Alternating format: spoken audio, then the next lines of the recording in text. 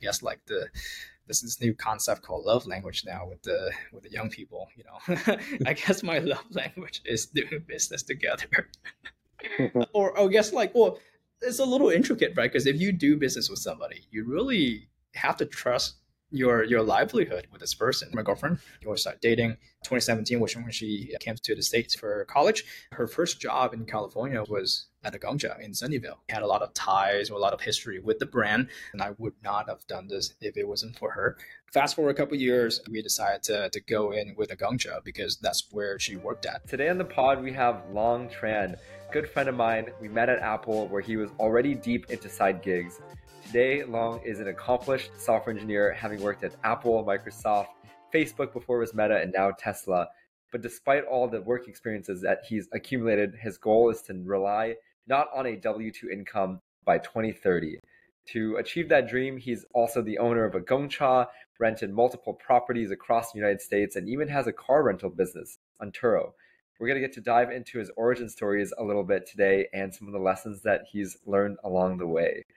Before we jump into all this stuff, maybe you can give everyone a quick intro about yourself, where you were born, and your childhood.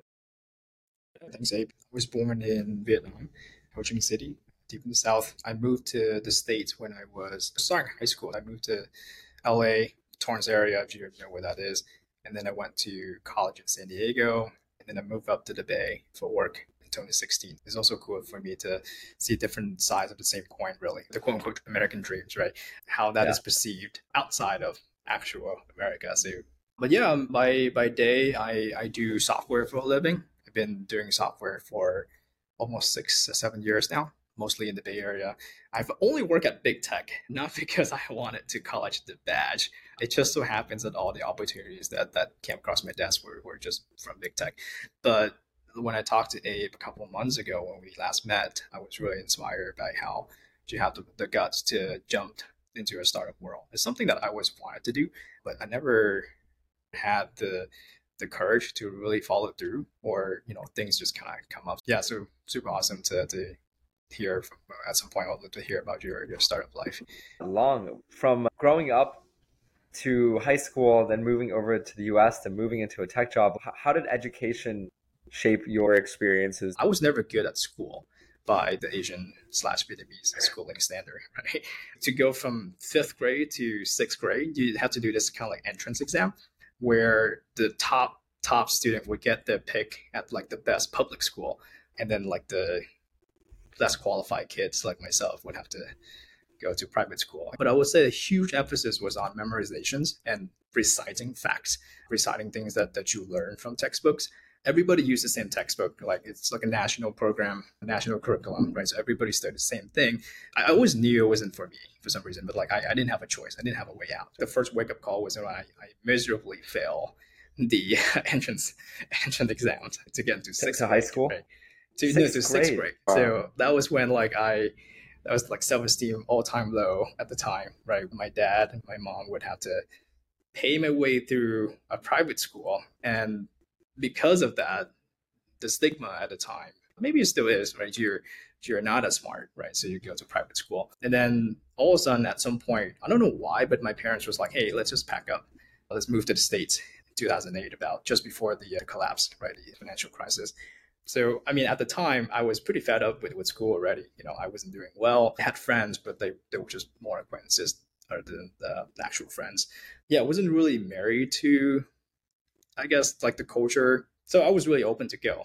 Everybody keeps saying, like, it'll be a better future for you. You'll have better education. I came here to start high school immediately. I came here with very little expectation. And, obviously it was pretty easy sell for me because I wasn't succeeding in schooling in Vietnam. So I had very little to lose. For some reason, I really liked schooling here. I just felt like this weird sense of freedom, if you will. I was able to really express a lot of things that I was thinking at the time. Yeah, Long, what was promised to you in your move from Vietnam to America was the sort of the American dream. I'm wondering, what are some of the milestones or markers in your life that were maybe related to success or money that helped shape you into where you are today? This is a good question. I keep telling people that, hey, I would like to retire by the time I turn 35, right? And then The second most popular follow-up question to that would be, what are you going to do then?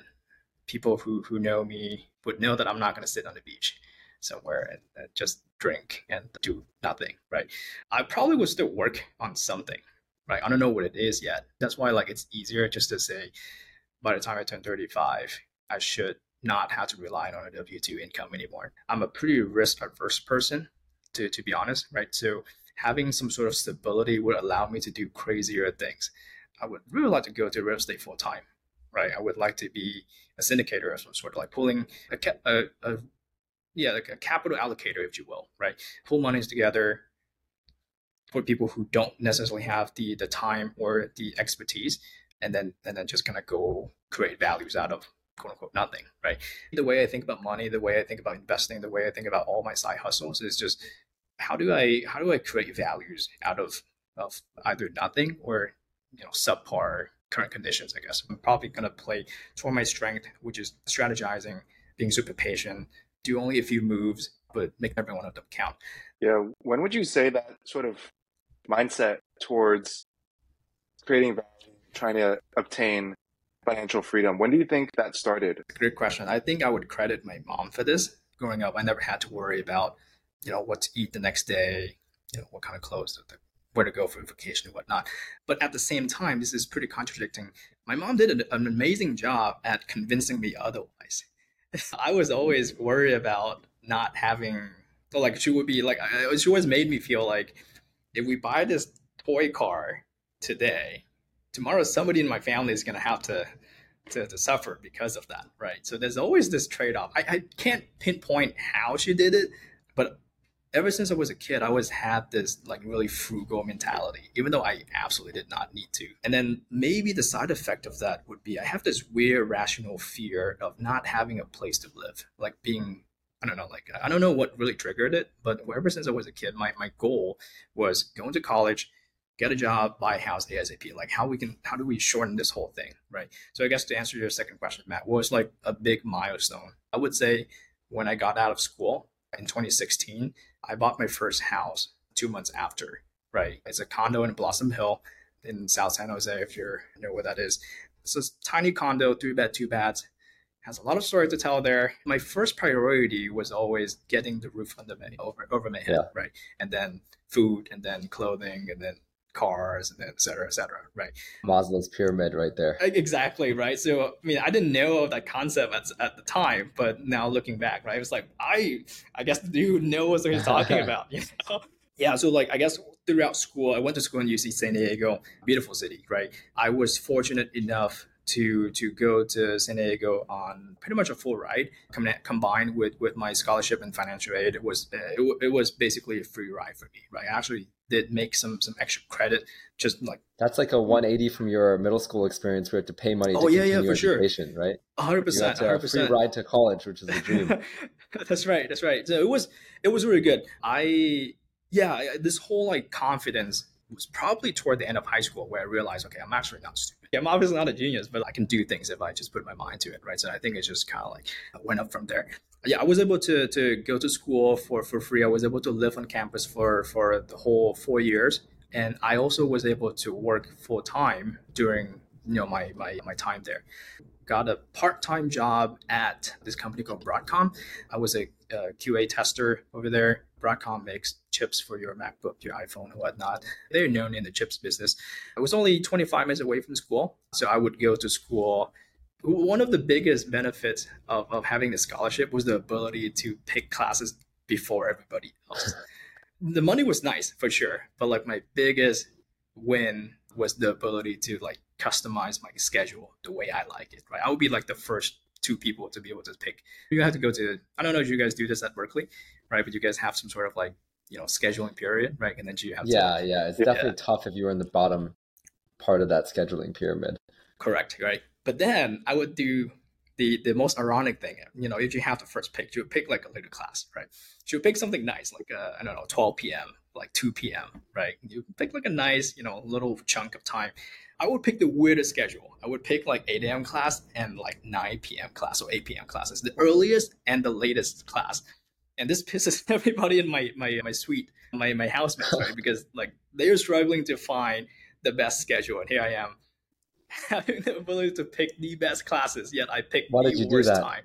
Why did I do that? Well, I wanted to go to work during the day, right? It must have been 2013. I got a job at Broadcom, and I was telling them, hey, I'll work full time on an intern salary. I would go in around 9, 10 o'clock in the morning.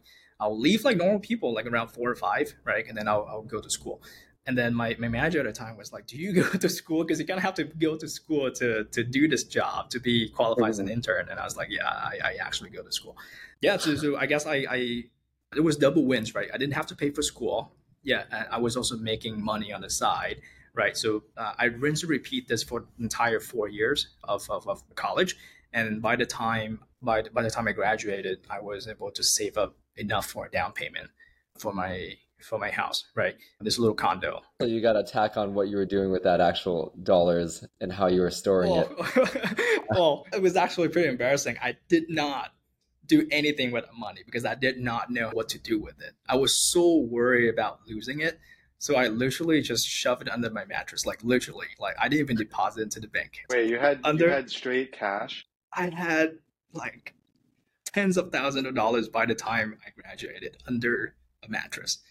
What bill was it? Was it like 20s, 100s? No, it was in the hundreds, right? I would straight up look like a drug dealer because I did not know what to do with his money. And I don't know why. I have a lot of weird irrational fears.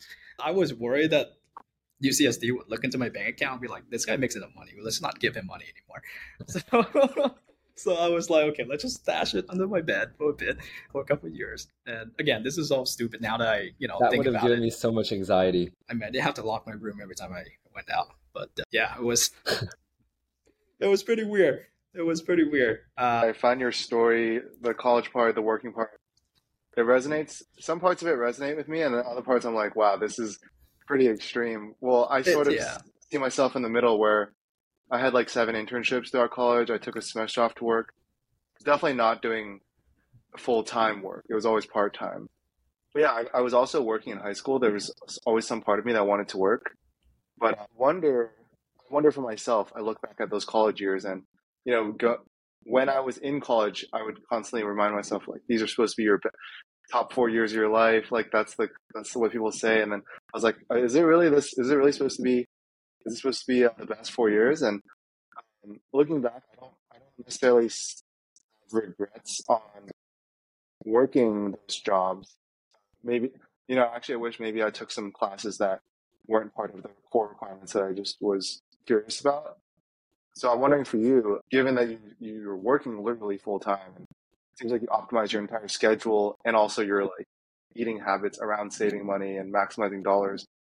Looking back, is there anything you wish you did differently? More time with friends or anything like that?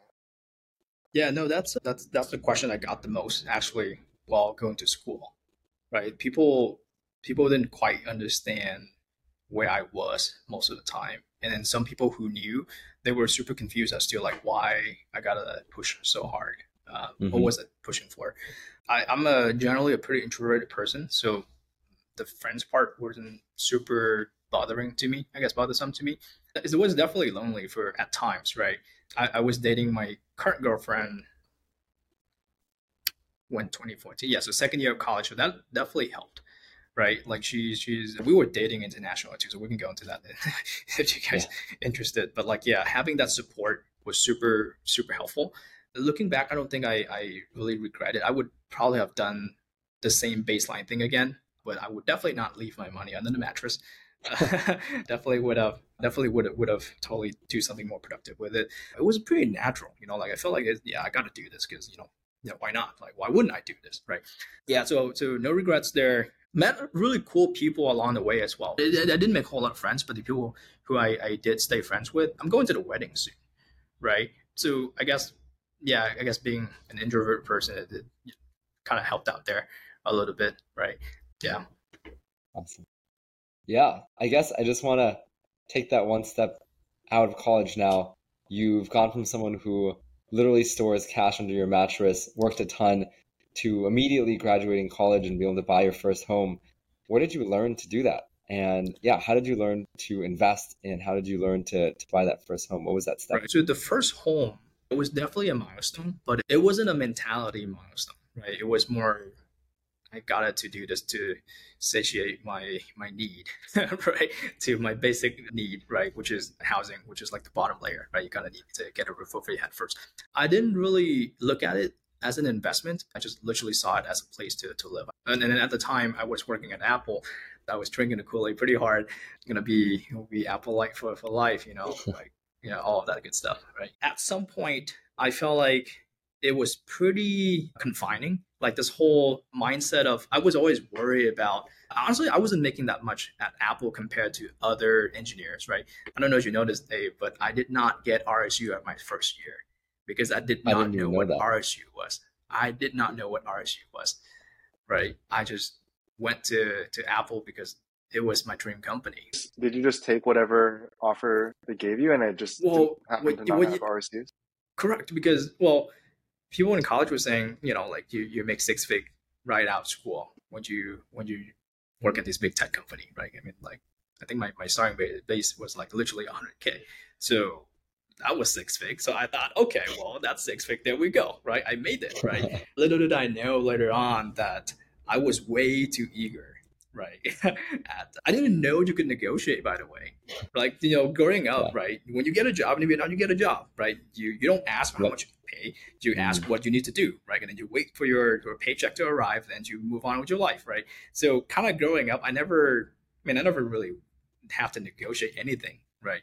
I would kind of like take what was given to me, right? So it was really eye opening when I learned about this whole RSU concept and how I missed out on the whole thing. So it's kind of sad. It's kind of sad thinking about it, but it was a good life lesson. Yeah. So after realizing I could have made a lot more money, I always had this fear of like, okay, what if I'm not going to be able to make enough money to cover my mortgage, my monthly payment, right? What if I need to go on a trip or if I want to spend time with my girlfriend?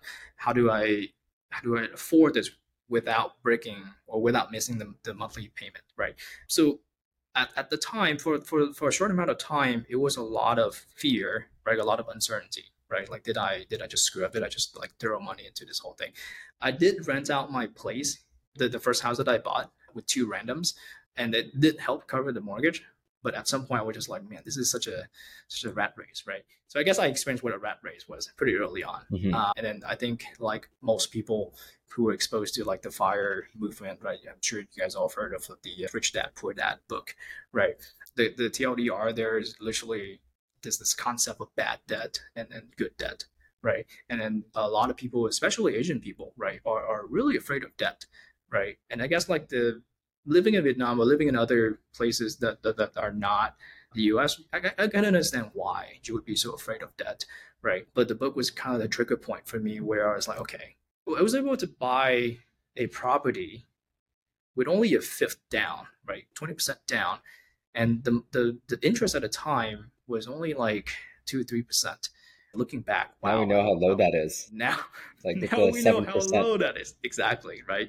And then like I recently, or a couple years ago, I looked at like the historical rate in the parents' time, probably like in the two digits easily, right? Yeah. So anyway, so I got out of this mentality of like bad debt, worrying, like being feared of debt, right? So Tell kind of us a got little out bit of more that. about Yeah, the concept of good debt, bad debt for the people listening here, for from your sure. perspective. Bad debts are used as a generic term to categorize everything that we owe, right? Credit card debt, bank bank debt, mortgage, all that stuff, student loans, right? All those are bad debts. Any financing that you have to pay for anything that doesn't produce any sort of values, right? A car does not any produce any sort of values for you monetarily speaking, right? And actually, on that same token, a house isn't really an asset by definitions, right? Unless it appreciates, or if you rent it out to other people and produces more income, right? You basically need to make more money from the amount of financing, the interest that you pay on to finance that whatever asset, quote unquote, right? So that's why sometimes people say, your house is your biggest investment. Well, it really depends on how you look at your house, right? Yeah, I think that's such a key concept to highlight. Like debt inherently is leverage. And if you Yep, leverage in a direction that drags you down, it'll drag you down faster than you can believe. But yep, if you leverage in a way that you're utilizing that debt to make money, then you can use, like you said, 1/5 of your money to have appreciation on a home that's 5 times that worth. So for yeah, sure. I think you're someone who's really discovered the unlock power of having good debt on your side, and Right. you've structured your big purchases around that. Right. And it's actually very unique to the States mostly, right? Like in other countries where the currency isn't super stable, like you can't, I don't think you can do this in Venezuela, for example, right? I think people in the States kind of take this for granted a little bit. I don't think you can buy an asset with only 10, 15, 20% down, right? And having that leverage, that's very underrated. Yeah. Could you tell us about then? So you bought that first home, you started living in it, but I know you also got into a bunch of other homes that you started buying. What was that Yeah. journey like? And can you break down that research and maybe some of the financials even of doing that? Yeah, for sure. At this point, right, I was renting out 2 rooms in my house, right? It was a 3 bed, two baths. So I live in the master, I have my own bathroom, and then the other two were just like month to month. I would find people on Craigslist or Facebook group or at the time. Can you give us the numbers? Like, what was the total mortgage? Because I hear Yeah. about like house hacking and how you can Yes. come out net I, neutral or I sometimes even positive. I guess what I was doing was house hacking. My monthly payment was probably around 2K some change, right? I would rent 2 rooms. One would go for 950 and the other one for 1100. So I pulled in about 2K a month. So Mhm. effectively my monthly cost was a couple $100 here and there. Live in the Bay Yeah. Area at less than $1,000 a month. Even a couple years ago was still pretty good, right? At the time I was like, okay, if I could do this for 2 rooms in my house, why can't I do this for a lot more rooms? And that's why I started doing some research. That's when another friend of mine at Apple, this guy named Matt's from Ohio. Matt is a couple years older than me. He had then moved from Ohio from like a 60K, 70K job to Apple. So he's finally joined the big league, right? And then he sat behind me the Enzo at the time. Yeah. So he was just nice guy, right? He's from Ohio. He was really into coffee, so we went out for coffee one weekend and just kind of talked about interest. And then he was actually the first person who brought me into exposed me to this FIRE idea, right? Financial independence, retire early, right? And this guy follows FIRE principle to the T, right? Like he's a couple years older than me. He super low maintenance. He doesn't spend on a lot of things. We were talking about when to retire. How could we retire? The math we did that one evening at some random coffee shop in San Jose downtown was if you put enough money into an index fund, like just doesn't have to be like fancy, just like SPY, like SP 500. If you put a million, and I know like 400K, well, let's say 1.5, right? And you live off the, let's say you're assuming 7% interest rate or like a return on average, right? He he deduced that he could live off about 4% and then reinvest the other 3%, right? So how'd you get to 1.4? That was like the big questions, right? So that's when we were working backward on how to get ourselves to 1.4 in the market, right? So I told him about the whole house hacking thing, right? And then we kind of mulled on it, and then we talked about how to actually replicate this process in a state that actually will yield some cash flow. So then next thing we knew, Matt's family is actually in real estate. His mom is actually a real estate agent. His sister works at the tax office or whatever in Ohio. So I was like, wait, hold on. This whole time we were talking, and your whole family's in real estate, and like, what? Like, you only bring it up now? What the heck? So 2019 Thanksgiving, we flew over to Ohio to meet with his mom and his mom's best friend, who's also our agent. The general idea is we'll buy a bunch of properties, right? And then we'll not eat from the profit. We'll buy a bunch of, say, 10 properties, right? And then use all the proceeds, all the profits from all 10 of them to pay off maybe, say, the first one, right? So once you've done that, at some point you cut down to your 30-year loan, which is a pretty standard loan in the States, right? You cut down from 30-year down to 7, 8 years, right? And then after that, there's a snowball effect start happening, right? You accumulate enough cash, you accumulate enough cash flow, your subsequent houses are paid off significantly faster than the previous one, right? So I think according to our simulations, if we were to get 10 houses, 2 per every year, right, starting from 2019 to say 2024 next year, right, we just buy 2 houses every year. By the time we get to 10, we should be able to, I guess, pay off the whole portfolio by the time we turn 40 or something like that, right? So all in all, way less than 30 years, right? And we didn't really have to do anything other than putting down the down payment, right? The cash flow every month will come in and it will be more than enough or just enough to cover, I guess, like all the expenses and whatnot, right? So we did the math and it's like, okay, this seems pretty feasible, right? So we then went ahead and execute on this since 2019. So we are currently in our property number 9. I think we just closed on number 9. Congrats. Yeah, thanks. We got hit by the interest rate a little bit hard this year. So otherwise we would have been able to get all 10 like planned. But we're a little behind schedule for sure. How did you set your, because you just mentioned retirement, I was thinking about how your goal is to retire by 35. Is that just like sort of a line in the sand, or is there some symbolism in that number? Yeah, it's just like I just work backward. I figure out how much money I would need. It was like the gross amount of money that I would need every month, take it off some tax, give the IRS some of that. Well, actually, a lot of that. And then, like multiply that by the average rate of return from my whole portfolio. Right. And that's how I arrived at whatever that number was. Yeah, I feel like a lot of the sort of personal finance community is all about maximizing net worth. And then I've had to think about the other way of like, how do you minimize spend? Not through like necessarily like minimalism or just slashing, like giving away all my stuff, but more so like really asking the tough questions of what do I actually value. I'm curious, what is your number, your monthly burn that you have sort of projected out? I probably need about 14 grand a month for living expense. That would definitely cover for my family, right? I don't spend on a whole lot of things. I wear a black t-shirt every day. I have like 5 of these guys. But I guess I'm pretty neurotic in the sense that I always think about things like what happens if my family can't provide for themselves. So what if all my brothers, so I don't know, God forbid, something happens to them, right? And then tomorrow they can't work anymore. Who's going to foot the bill, right? My parents are getting old too. I mean, I'm sure they will be able to take care of themselves, right? None of this, I think, will be necessary. But like deep down, I always have this weird neurotic fear. Like I have a lot of irrational fears. It's interesting to hear you actually put some numbers to it, because it sounds like you're also self-aware of some of these irrational fears. Like you call them irrational fears yourself. And if you take that 14K a month number that you're shooting for, and then you probably, if I just had to guess, you're probably somewhere between 3 to 6K a month. Well, you're probably like spending 3 to 5K a month. And the interesting thing for me was in December when I was looking at how much cash I had preparing to take this sabbatical, I did a very basic spreadsheet, none of this like fancy real estate math you guys do. But it's interesting, after actually quitting, I'm spending far less than I estimated. And so I was like reflecting, why was I off? It's not actually good to be wrong. I mean, it's nice to have the buffer, but like ideally you'd be close to your estimation.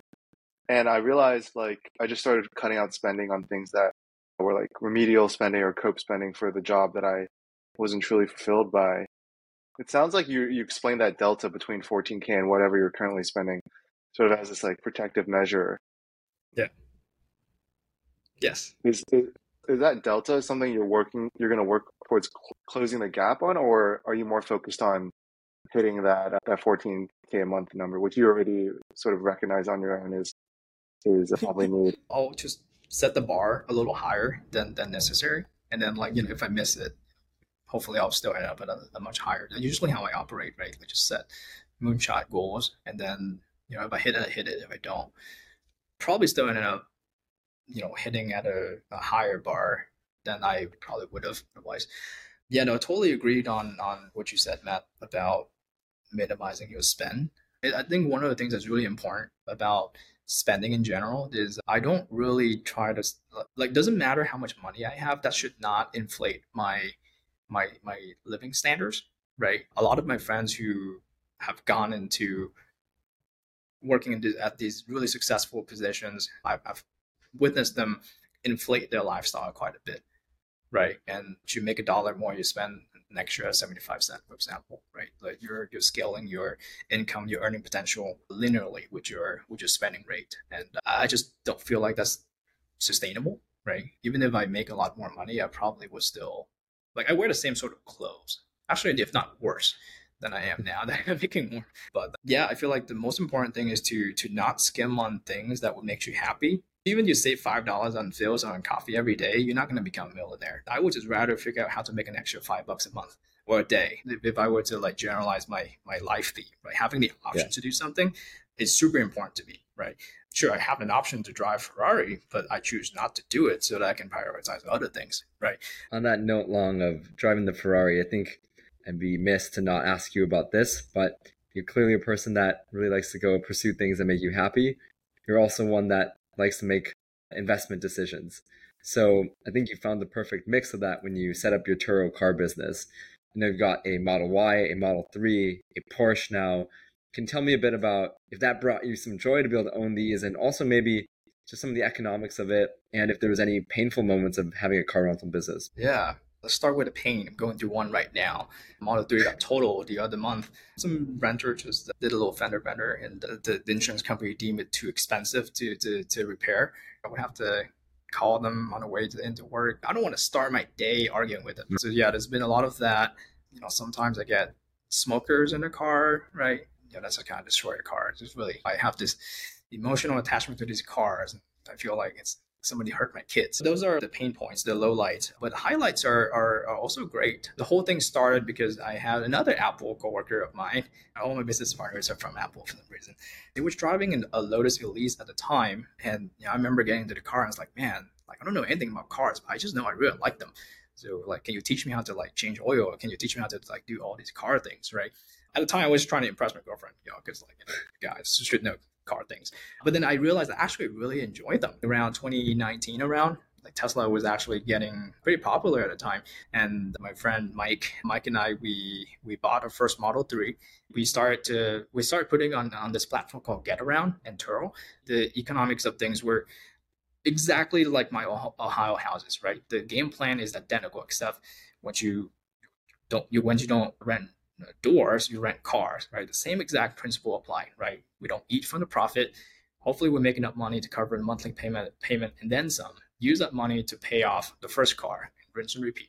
What's working against us with the car business is, unlike real estate, we don't have appreciation, right? Cars depreciate a lot faster. Thankfully, the Teslas are not as bad, but the same principle apply, right? We should be done with the first car, paying off the first car, Model 3, probably the end of this year, right? Well, had it not been total, we would have been done by now. I was talking to Mike. We were daydreaming about how to get to a level where we can drive like really nice car, look like a douche, and then just kind of like enjoyed it, right? Yeah, and then we couldn't figure out a more financially responsible way of doing that, right? So we moved from a Model 3. We then bought a Boxster, a Porsche Boxster, and then we sold the Boxster because it was way too expensive to maintain. And we move on to a Model Y. So we are recently a fleet of 3 cars. We've gone to explore you growing up, figuring out that you could do the school thing, from stashing money under a bed and not knowing how to invest it, to then purchasing 9 homes and also 3 to 4 cars. It's all really seemed like it's come to a head now with your latest purchase, which is seemingly one of the most complex ones so far. You just started a Gong Cha shop in Hayward over in the East Bay in California. Can you tell me a little bit about that decision? Originally, it was mostly for my girlfriend. She obviously had a huge stake in this, and I would not have done this if it wasn't for her. She's obviously a sharp businesswoman, and she's a great operator. Backstory here is we were dating since I was the second year in college. Yeah, coming up on 9 years. Yeah. Wow. Yeah. So she was in Vietnam. We actually grew up in the same neighborhood. We started dating 2014. We knew of each other before. Our family knew of each other as well. But yeah, didn't start dating until 2014. International dating since 2014. I came back to Vietnam in summer to kind of like hang out. So high school, right? We met way back when, one summer when I came back, and then we started dating. 2017 was when she came to the States for college. Yeah, so her first job in California was at a Gong Cha in Sunnyvale, very close to where we used to work at the Apple campus. She learned English on the job.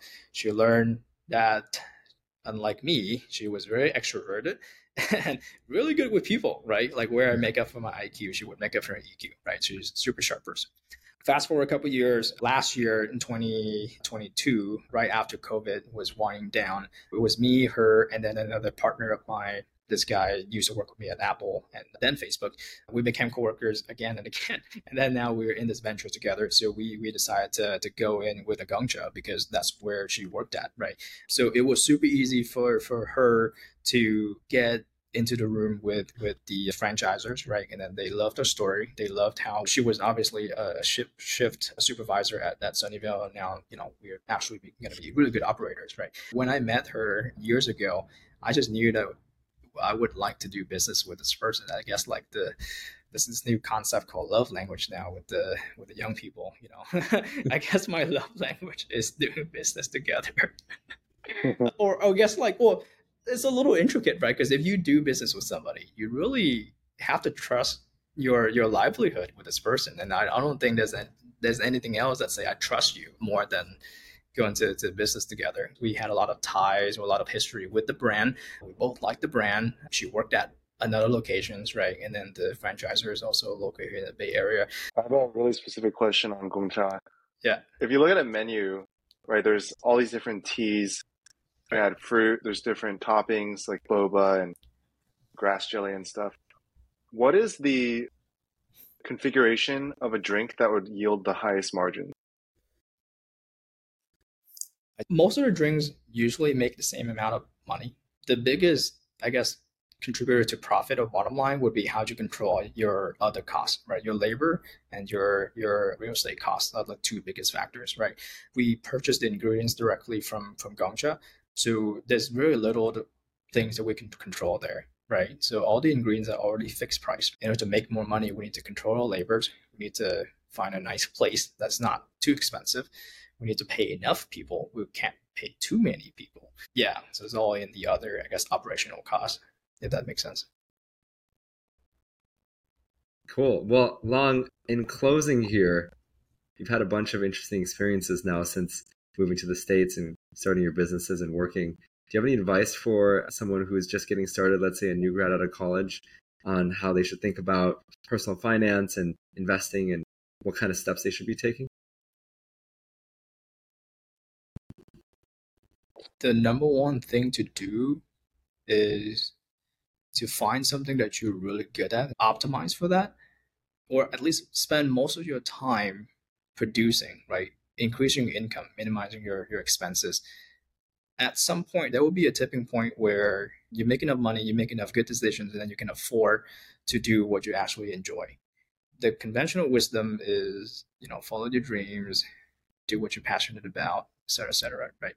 I think that only works for people who the fortunate few who happen to make good money from the things that they actually also enjoy, right? If you're in a situation where you're really good at doing something you don't love, I feel like temporarily in your 20s, that's the time to really hustle. If you enjoyed that episode, please like and subscribe.